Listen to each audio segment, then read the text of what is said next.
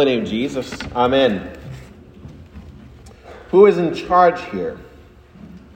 Who's running the show? As we begin a new church year, we look forward to and we anticipate and we indeed pray for the Lord's return, for his coming, his second advent. And as we pray and anticipate a second advent, we also hear about his first advent, his first coming, particularly of his triumphal entry into Jerusalem on Palm Sunday. And Jerusalem is filled to the brim with pilgrims who are there for the Passover. Josephus tells us that there was something like 2 million people in Jerusalem, a city which normally had somewhere in the hundreds of thousands. People coming from all over the world to celebrate Israel's liberation from slavery. And Jerusalem, during this time of the Passover, is kind of like Alaska in the summertime, but worse. They don't have the extra sunshine. But if you're anything like me, I had like multiple people last summer asking me if I had extra vehicles around. And, you know, the truth is that I do know where lots of extra vehicles are living in this state, but most people coming here on their dream once-in-a-lifetime vacation are not going to want to drive those vehicles around if they want to do things like, I don't know, go into reverse or use air conditioning, things like that. But that's what Jerusalem is, though, but way worse than that during this time.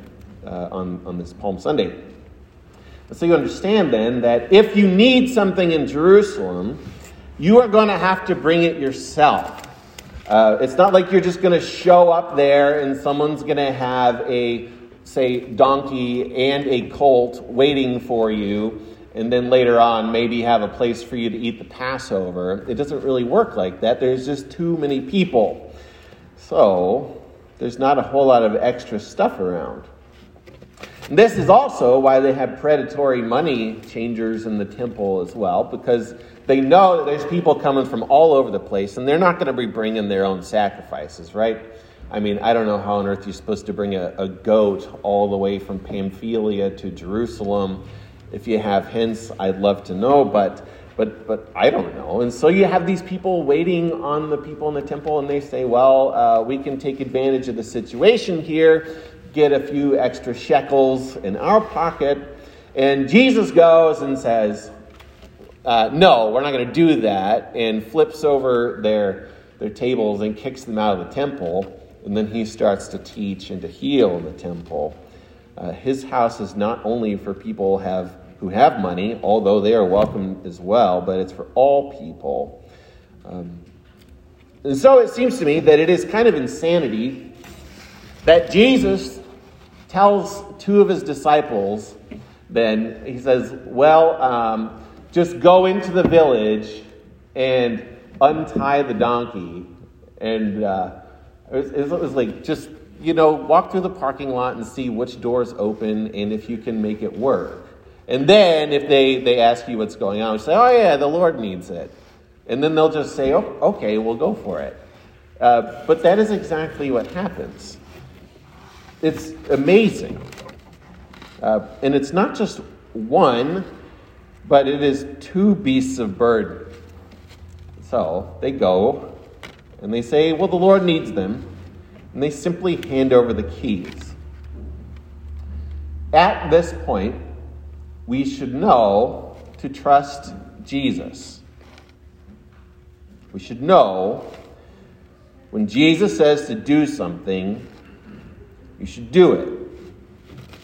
At the wedding at Cana, when the wine has run out and it looks like the party is going to have to stop and everyone's just going to have to go home before anyone wanted to go home, Mary says, do what Jesus says. And the problem is solved, and all of a sudden there's gallons and gallons of wine and the party can continue. Problem solved, on with the festivities. When Jesus says you should feed all these people, these thousands of people who don't have anything to eat, well, you should listen to him. They find a boy with a little bit of fish and a couple loaves of bread, and they feed all the people. You should trust Jesus. He knows what he is doing, even when it seems nearly impossible that it could happen. Jesus, twice then during Holy Week, he sends the disciples to a seemingly random person to ask them for something pretty big. First, the donkey and the colt. Go untie them, the Lord needs them. Second, he tells the disciples to go into the city and to find someone and say, the Lord's going to come and he's going to need to use your house to eat the Passover meal. Now, you would have to make up these plans many months in advance. You'd have to have contracts in place. You don't just walk into Jerusalem and expect to find a mode of transportation and a place to eat the Passover. You have to plan these things. Now, I kind of think that Jesus did have these things planned, and that they're probably not just totally random people. But the disciples didn't know. He didn't say, now I've set this up. No. He just says, go and do it. Whatever the case may be, Jesus is in complete control of the events in the last week of his life, when in only a few days, he'll be nailed to a cross, and he will appear to be completely powerless and the weakest human being on the face of the earth. What can a man do on a cross except suffer? Crucifixion robs you of your life in a way that nothing else really does. And it looks like Jesus on the cross has become weak. It looks like maybe he lost control. And then he is taken down from the cross, and his lifeless body is cradled by his mother, Mary, taken and buried by Joseph of Arimathea, stone rolled across the mouth of the tomb, sealed shut and guarded by soldiers. Where's your God now? I heard there's a new variant. Is it ever going to end? Have we just lost control? Inflation is what? The price of gas, the continuing moral decay of a society that sanctifies and glorifies the indulgence of the flesh. On top of that, you have people who don't do what they say they are going to do. When you join this congregation, you actually say you're going to stick with us even when things get bad. And yet, I don't know where half of us are. When you're confirmed, you say you're going to stick with this until death. And yet, every pastor knows this is the fastest way to eject people from the congregation. And how many people have been baptized at this very font, clothed with Christ, brought into this fellowship, and we all say, Amen, we welcome you in the name of the Lord. And then, poof, they're gone, never see them again. Now, I'm not complaining about my personal life as a pastor here, as if it was any worse than yours, because you have it all too, don't you? Promises that have been broken, wedding vows that have just simply been ignored, children forsaking their fathers and mothers, all sorts of miserable things. We all have chaos, the world that is just spinning out of order, and that's out there. And then in here, your bodies crooked and breaking down, rebelling against themselves, lives full of failed plans and dead dreams. And you can be left wondering, what is the point? You can understand then, I think, why it is appealing to shout Hosanna to the Son of David. Because that guy, Jesus Christ, riding on the donkey and the colt, somehow, I don't know how it works to ride two things at the same time, but it's not my problem. He's done it. It looks like he's someone who we could shout out to and say, Hosanna. And this is your twice yearly quiz or education moment. Hosanna is simply the Hebrew word for save us. It is a word of emergency. The ship is going down, and Hosanna, you can do something about it. Even in the crowded chaos of Jerusalem, he finds a donkey and an open room. Jesus is not worried. He never is. And Jesus is not left trembling before your disordered lives. No. He's not there in the street of Jerusalem wondering what he's going to do next or if any of it's going to work. He sweats blood in the garden, praying that there might be some other way, but there's not.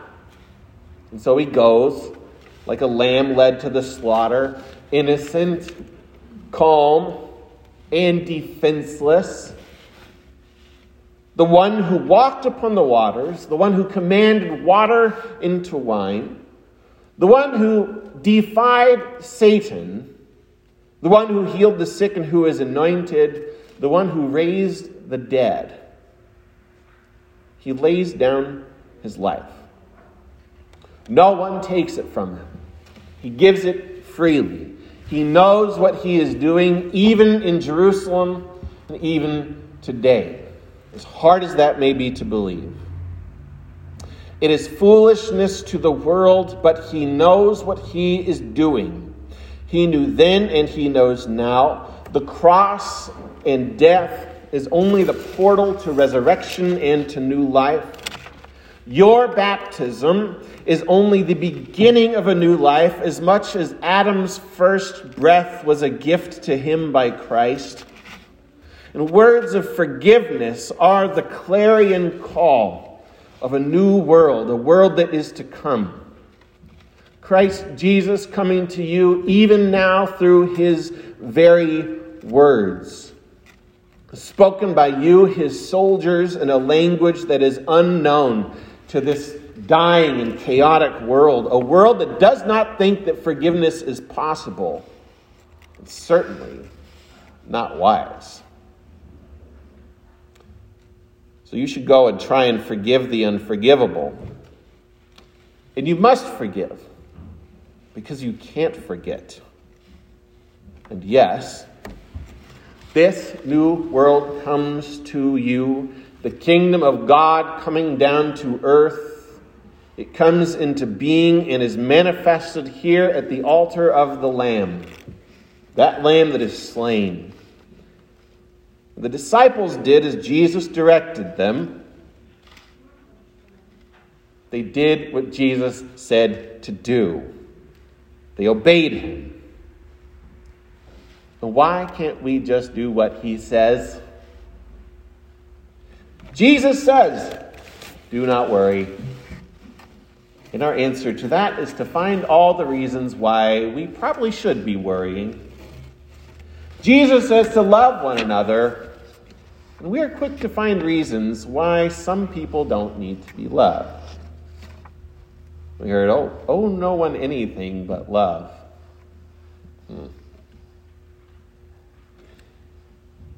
Jesus says, why do you call me Lord and not do what I say? Listen to him and do what he says. Eat and drink my body and my blood, which is poured out for you for the forgiveness of all your sins. And even if we do not know if this is going to work out because of this thing or that thing that we are worried about, he calls you. You, his disciples, and he tells you, do this in remembrance of me. Do this. The disciples did as he directed them. They just did it.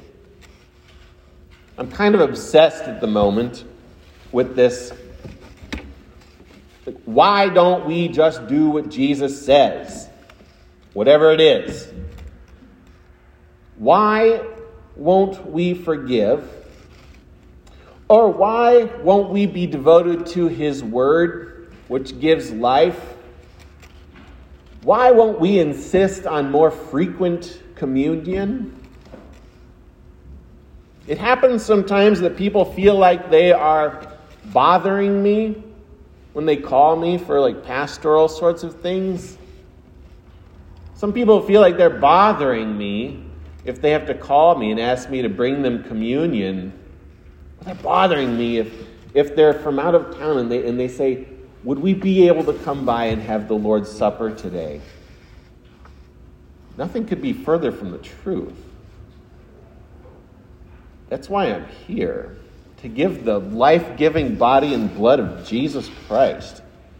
Here's the deal. The devil wants you to think that it is a bother for you to ask your pastor to be a pastor. And the devil comes to you and he says, oh, no, he's too busy. He's got all these sorts of things to do. He's so important. Which I am. I'm the cover of the many publications at the moment.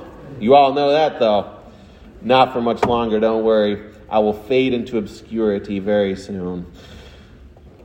But it's absolute nonsense that we could be too busy for the Lord's Supper. Jesus' disciples do what he says. Let us be the church and the people who do what Jesus says to do. And so if you are alone then, if you do what he says and no one else does, who cares? Hey, what is the alternative here? You want to follow the dead world into the grave that it is preparing for you? Or do you want to follow the one who finds a donkey in a crowded city and finds an empty upper room to have the Passover in? You want to follow the one who knows where to eat and knows how to have wine enough at a party? Do you want to follow one who is buried and yet who finds life? I do. Follow the one who was and who is to come. And he will find you and bring you with him. Amen. Come, Lord Jesus.